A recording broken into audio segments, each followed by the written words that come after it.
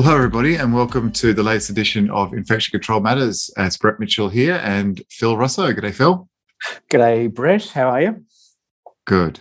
And we have another wonderful guest with us today. We do indeed. I'd like to welcome Simon Witts. Simon is the Director of Engineering at VA Sciences, and we've gotten to know Simon over the past few months through our work with some of the quarantine facilities here. And Simon, welcome to the podcast. Hello, Brett. Hello, Phil. Thank you for inviting me on.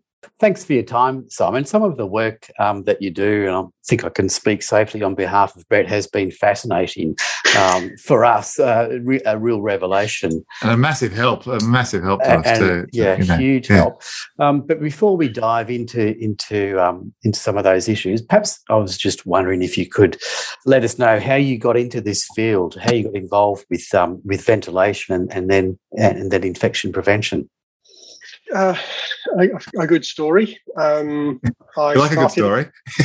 I started out in building services engineering, which is really what I am. I'm a building services engineer, designer. It just so happened the first consultancy I worked for when I left university, right at the end of the 1980s, was a healthcare specialist, DSSR, and they designed hospitals. And it's just one of those things. Once you start designing them, you never stop. You tend to move to another consultancy that's also designing hospitals because they want people who've got experience in designing hospitals. So really for the past 35 years, I've been a healthcare designer, healthcare hospital designer across the world. So UK, Australia and beyond. And really, that's the space that I've played in terms of design. And if you think about just an average hospital, the various areas within the hospital that require ventilation to be controlled for a number of reasons, mostly thermal comfort, but also for infection control in areas like isolation rooms, operating theatres, or there are areas where you want to make sure you've got high cleanliness, CSSD, and those sort of areas. So ventilation has always been a part of what I do. And also I've been one of the engineers who's tended to adopt tools like CFD, computational fluid dynamics, to allow us to visualize and actually see what the air is doing in a design. So that's really how I've ended up in this space. But really, I'm a hospital designer. So it's not just ventilation that's keeping me busy. We're going to come to some computer simulations perhaps a little bit later when we talk about cars or taxis or buses and various things. But just for a moment, just thinking about hotels as a place for quarantine. We know all the challenges associated with those, well and truly. But perhaps you could just talk to us about why is the standard ventilation system in something like a hotel not suitable for quarantine of things that are transmitted by the air? That's a really good question. We got involved with the Victorian program just after the second outbreak in Victoria, which was because of a breach within hotel quarantine. And they asked us to come and have a look and see what we could do with the ventilation system to see if we could improve things. Now, your average hotel. Well, firstly, what we discovered in looking at about 14, 15 hotels is there's no such thing as an average hotel. You wouldn't really credit the fact that you can have a number of rooms feeding onto a corridor. And of the 15 hotels we looked at, 14 had different systems. You wouldn't think it's possible to do that, but it is. But the majority of them all had one thing in common, which is they're there really to keep you comfortable. They're not there to look at which way the air goes. They're there to control smells from the ensuite, from the bathroom, and keep the person in the room as comfortable as possible, usually as quiet as possible. That tends to vary with the quality of hotel. So when we started to get involved and started looking at these hotels, one of the first things we discovered is that the airflow patterns were almost random. It really just depended on who'd done the design and how old the facility was and all sorts of things. So to use a hotel as a quarantine facility, we came up with the analogy really that it was like taking a show pony and turning it into a racehorse, because it just wasn't designed to do what we were asking it to do. And so as we were bringing these hotels into the quarantine program in Victoria, we were having to do some significant work. Sometimes it involved actually physically changing fans to give us more extract. Or putting speed controllers on the supply fans to slow them down, to give us the ability to balance and get the air going in the direction that we wanted to go. And the direction of the air you wanted to go is not from rooms out to a corridor? Correct. We were working on the premise that the guests were the ones that were the problem, not the people who are looking after them. And maybe that's changed in recent weeks, but anyway. Yes, and then along came Delta. So the idea was that you were trying to contain the problem in the room itself, and therefore give us the best chance of stopping a spread. The other thing that we looked at in particular was in Victoria, we made sure we weren't using hotels that had openable windows or balconies, because it became very obvious to us very quickly as we were looking at these facilities that if you've got natural ventilation in a building, you can't control which direction the air decides to go. It literally changes with the wind. So one of the first things we decided was not to use hotels that had openable windows. Right. So it's about the ventilation, but it's also about air exchange too, isn't it, Simon? So it's not it's direction and also exchange. So what was the exchange like that you were seeing? Again, varied considerably.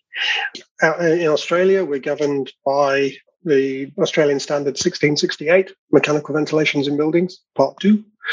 And that sets some parameters in terms of ventilation, but it's only a minimum ventilation rate, typically 10 litres per second per person.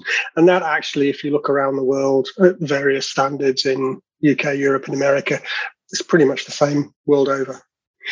And designers, contractors, suppliers being the people that they are, if you are required to meet a standard, 9 times out of 10, that's what you do. You don't go beyond that standard. So typically that means if we're still talking hotel bedrooms, you're getting about 1.5 to 2 air changes an hour at the most of fresh new air coming into the spaces. And then when you start to look at that in terms of an infection prevention control sort of scenario, 2 air changes an hour is nowhere near what you need to begin to deal with the problem. How does that compare with a modern day hospital room? Inpatient units, wards. Yep. 6 to 8 air changes an hour. Mm-hmm. Two air changes an hour of which are outside air, mandated. But what also happens with that is the air that you're sucking back out of the room goes through an air handling unit. It's passed through filters and then comes back to the space. So you've got about 6 to 8 air changes now of air that has had the problem removed from it. Shall I put it that way? Sure. Where if you take an isolation room, that's 12 air changes an hour. Operating theatres, anywhere between 25 and 40 air changes an hour over the table. So you can see, comparing a hotel at 2 air changes an hour to an isolation room at 12 air changes an hour, significant difference. So in a hospital setting where isolating patients who may have an aerosolized infection in a room that has about 12 to 14 air exchanges per hour with negative ventilation, compared to the hotel, which has a much less gradient of direction and 2 exchanges per hour at best. Yes, correct. And Also, if we're talking back in hospital world again, if you're dealing with an isolation room, you actually have set pressure differentials between the space you're trying to contain the problem in and the circulation spaces, and you have another room in between them called an anteroom. So you really have a whole series of controls that prevent an infection coming out of an isolation room. In a hotel, you don't have any of that. Well, let's change tack completely. And one of the things that we've worked on, Simon, is, without going into all the specifics, is looking at other elements of transmission outside the hotel, and in particular, perhaps things like buses, where we might be needing to transport patients with infectious diseases, and I guess cars and taxis similarly. So I know you've done some work with, you touched on the computer modelling. So perhaps if we just use a bus as an example, imagine we've got a bus, and the bus is single-story bus, and it's got an extraction point in the middle somewhere. So that might be a typical sort of bus setup, I guess. Talk to us about how do you determine what's happening with the air in that bus? What do you do in your role to determine airflow and air exchanges? Well, obviously, the best thing to do is to create a model of some form to try and test and look at these various scenarios. The beautiful thing about buses is there are lots of them. So we didn't actually build a model. We didn't actually do any CFD work for the buses themselves. We just went and got on a bus. We took a theatrical smoke machine and basically set it off in the middle of the bus and just watched where the smoke went, videoed that, and then did some various control experiments, opening windows, closing windows, running things at different speeds. And just sort of anecdotally, it was quite funny because the bus depot that we went to was the depot where they were using the buses for transporting guests to the hotel rooms. So these things were all parked up in the yard, and we'd got one of these buses running. We filled it with smoke with our theatrical smoke machine, and turned the air conditioning on. And of course, smoke started billowing out the top of the bus. At which point, we saw one of their mechanics sprinting across the yard because obviously no one had told him what we were doing, and the sight of smoke coming out the top of the bus really did quite disturb him. But so that was quite amusing. But it gave us the ability to visualize where these things go. And you were dead right, Brett. The units tend to have an air handling unit sort of thing sat on the top of the bus, and it's pretty much in the middle, and the extract is all drawn to the middle. So the air is drawn from vents either under the seats, or again, sometimes you see them in the ceiling just above the seats themselves, and then it all funnels its way to the middle of the bus. So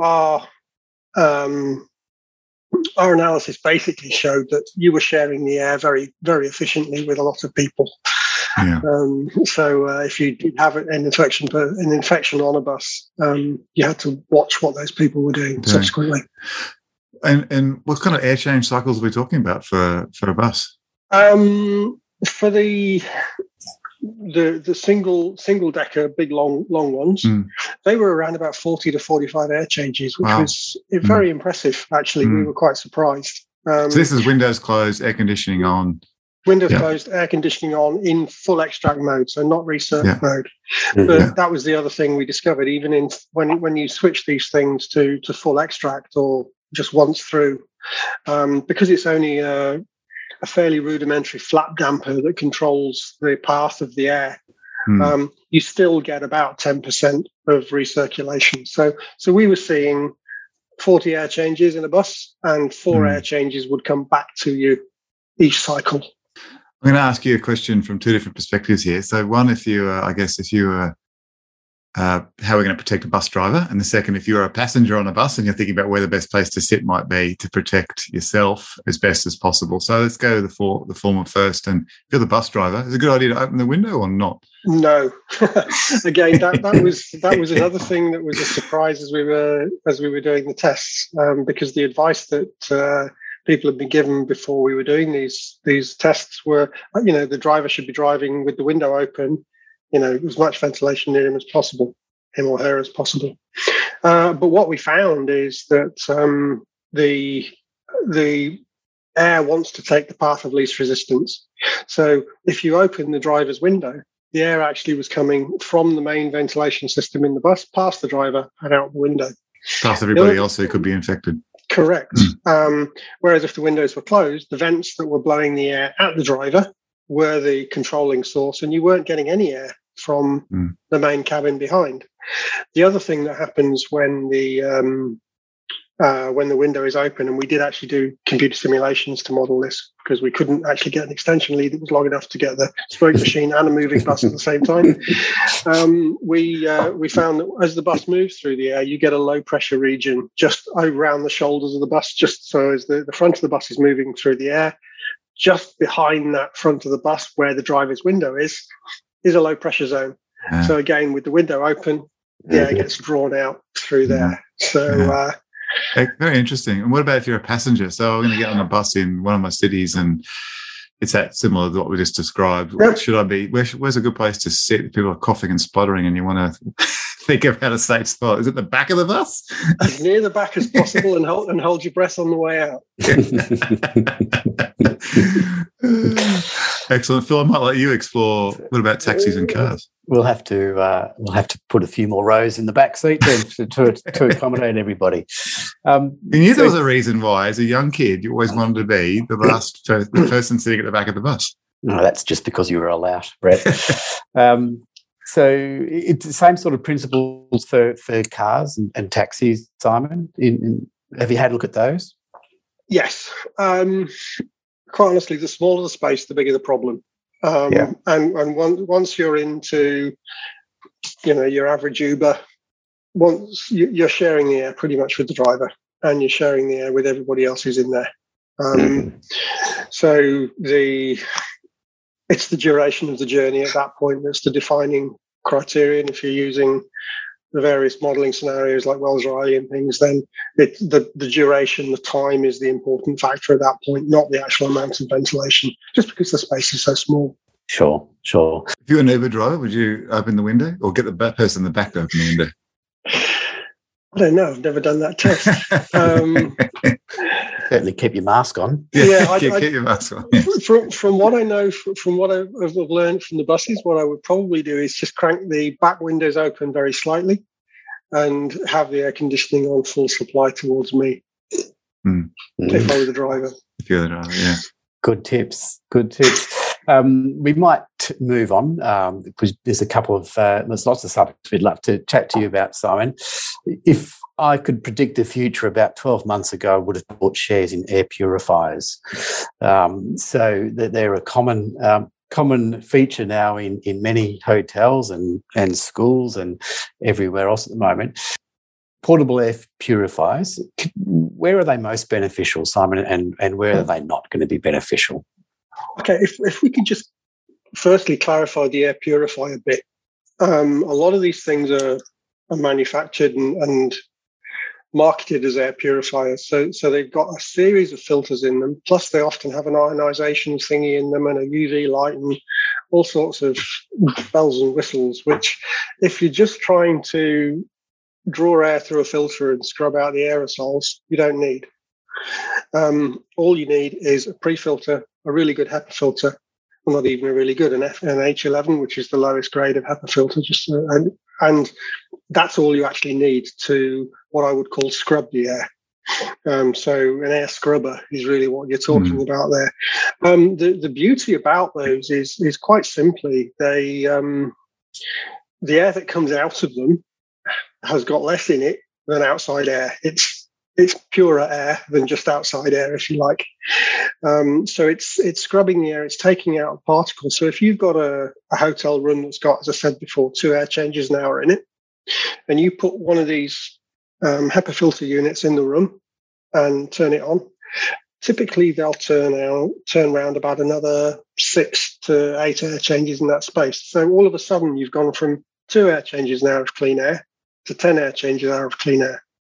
And that if you, the reason we were using him in hotel quarantine was basically if you did have an infected guest, and there's all sorts of complicated maths that goes behind this, but it brings the level of contamination down into the room by 2 air changes. 10 air changes is somewhere in the order of a factor of 8 to a factor of 10 in terms of level of contamination that you get in what's called a steady state buildup.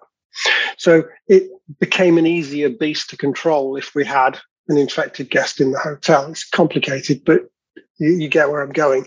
So the filters basically just grab the air and turn it into fresh air is the best way of describing it. And the more fresh air you can have, the better.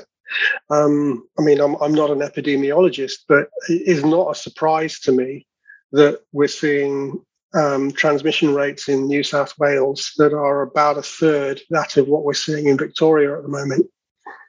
Because in New South Wales, people have their windows and doors open a lot more. They're outside a lot more. The climate's a little bit nicer. Whereas down here in Vic at the moment, it's decided it's going to play winter again. And everyone's back inside, doors shut, windows shut. And guess what? The transmission rate's going up. So the outside air that you can get, the ventilation rate you can get is a really important thing. And that's what these HEPA filters actually help you do. So thinking about, I guess, going back to healthcare, where we started some of the conversation with, and air purifiers and ventilation, what do you see as a hospital of the future, where if you could design, not only design, but if you have your wish list now, or perhaps medium-term, long-term wish lists of optimal ventilation, what would it look like in a? As hospital designers, I think we got caught napping by the pandemic, I have to say. If you look at what we normally design a ventilation system to do in a hospital, ignoring areas like theatres, CSSD, isolation rooms, and infectious diseases wards, they're different, or burns units, they're different. But your general average, what I would call a general ward, the ventilation is there to do one thing, and that's keep people comfortable. It was never designed as a infection prevention control tool. Quite often, the ward or the single bed ward, if you've got single bed or 2-bed wards, the air from that ward is flushed into the corridor, and from the corridor, it's then picked up by the return air system and taken back to the air handling units. It's called a corridor return system. If you put COVID patients in a single bed ward and you've got a corridor return system, guess what? It spreads very effectively. I was looking at some numbers a while ago for a presentation, and there was somewhere in the order of 30,000, I think it was, transmissions in UK hospitals by people who caught COVID whilst they were in hospital. In Victoria, the numbers were quite large, but nowhere near that. But you see, and that pattern, when you look at it, happened all around the world, and that's because of the way we're designing the ventilation systems. So, hospital of the future, I think we're going to have to look at what we do in terms of how we allow corridors to be used as return air systems, for example. If we ask for a room to be balanced ventilation, then that's what we want. We want it equally supplied with supply and extract air. And maybe that's something that may change or should change in terms of future hospitals. The other thing that we're going to have to do, obviously, is make sure that the systems have got enough spare capacity in them to allow us to change the direction of airflow. Again, if you're designing a hospital these days, we're probably spending more time looking at the energy consumption of the building than we are looking at the airflow patterns, because of things like the energy rating systems and the environmental rating systems that are applied to these buildings these days. They force the focus of the design team away from what I would call a clinical focus. And certainly in the last large hospitals that I've designed, we have spent longer looking at the energy consumption than we have at the airflow patterns in spaces. And that's wrong. We shouldn't be doing that. That should change. So, Simon, can you talk to us about what's some of the features of the hospitals of the future should be looking at in comparison to how we've seen hospitals perform essentially in current times with regards to aerosolized infections? Well, one of the areas that's been interesting is if you look at how hospitals have performed around the world, some of the newest hospitals have been some of the worst performers in terms of coronavirus infection spreading within the hospital. And that is really down to the way they've been designed. It's the fact that corridors are being used as corridor return systems and all of those things, and the continuous drive for energy efficiency and optimizing the systems as tightly as you can get them within the regulations. And really, I think a lot of the reason for that are the environmental rating systems. In my opinion, when you're looking at a hospital isn't a standard building. It's not a commercial office block. It's a very particular style of building. It's a very particular type of building. It's a factory that makes people better. And that's what we should be thinking of hospitals as. And so I think the environmental system should be rating them as that and also rewarding them as that. So, if you look at some of the Australian systems, there is a credit for air change effectiveness, which is a measure of how well the air is changed and turned within a room. But actually, air change effectiveness does not relate to infection prevention control at all. So rating systems for hospitals, I think, should have a credit for good IPC, should be crediting ventilation systems that are really able to control and do what we need them to do in this kind of infection outbreak. If for a hospital of the future, I'd like to see rating system IPC reward good ventilation design. Interesting. I really liked your comments, Simon, that the ventilation hospitals, the focus should be on the infection prevention angle rather than the comfort angle, and that really speaks really loudly to that hierarchy of controls that we've become very familiar with in infection prevention at the moment. I really enjoy that concept. Moving on from hospitals, one of the hot topics at the moment is also schools and the use of air purifiers in schools or ventilation systems in schools. Can you just tell us a little bit about the work that you're doing at the moment in that space? Yes, we're looking at how we can best use the HEPA filters and those kind of systems in schools themselves. Schools are an interesting problem, because they're probably the largest cohort of unvaccinated people we've got left in Australia. Mm-hmm. So you've got perfect conditions for a transmission event to happen in the first place. But the thing that's the biggest challenge with the school is you've got a cohort of kids all together, and they're all together for 3-4 hours. Doesn't matter what you do with the ventilation system. Really, because if you're with someone who's infected for 4 hours, short of strapping everybody to a fan and not allowing them to move, I don't physically know what the ventilation system can do to help you. Uh-huh. What the ventilation system can do is prevent that infection from getting to another classroom or getting to another space. But for those who are in the space with the infected person, you're then playing the roll the dice game. Maybe a bit more of the cohorting and bubbling of classes to minimise potential furlough or transmission-related events because people are not coming into contact with everybody through a ventilation system. But also, when have you known children to respect social distancing? Right. Exactly. And the other thing, and if you look at all the area, because one thing we didn't know as ventilation engineers when we came into the pandemic was a lot about aerosols. I know considerably more now. But one thing we did look when we were studying is there's a tremendous variance in the amount of aerosol that's produced when you're talking like I am now versus shouting versus singing and all the other stuff, right? Light exercise, running around. So you're not going to get children who are sat quietly resting, speaking quietly.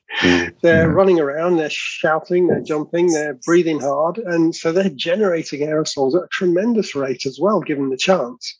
Yeah. So it's a tricky problem, which we're working on. Yeah. So Direction is probably more important in that setting rather than putting the air purifiers into the classrooms. Direction, definitely, but also getting the base ventilation rate right up. Mm-hmm. One thing that is working in schools' favours is a lot of them are naturally ventilated, and you can get some really good ventilation rates with a naturally ventilated system, as long as people open the windows and do what they're supposed to do with it. And again, that brings you to the problem that we're now seeing rolling around the world as the Northern Hemisphere starts to go into winter. Infection rates are starting to soar. That's not because coronavirus likes cold weather. It's because people are inside with the doors and windows shut. Yeah. And so, you could see this becoming a seasonal thing. And one of the things that we're focusing with schools is to try and look at how we can get the best out of the systems that we've got when it starts to get colder. Look, great talking about all this, Simon, and just touching on the science of aerosols there too, for those who are interested in hearing a bit more about that. If you haven't already listened to our podcast with Lydia Maraska, she talks exceptionally well about how aerosols are generated. Particularly hard thing to do when you're doing a podcast, of course.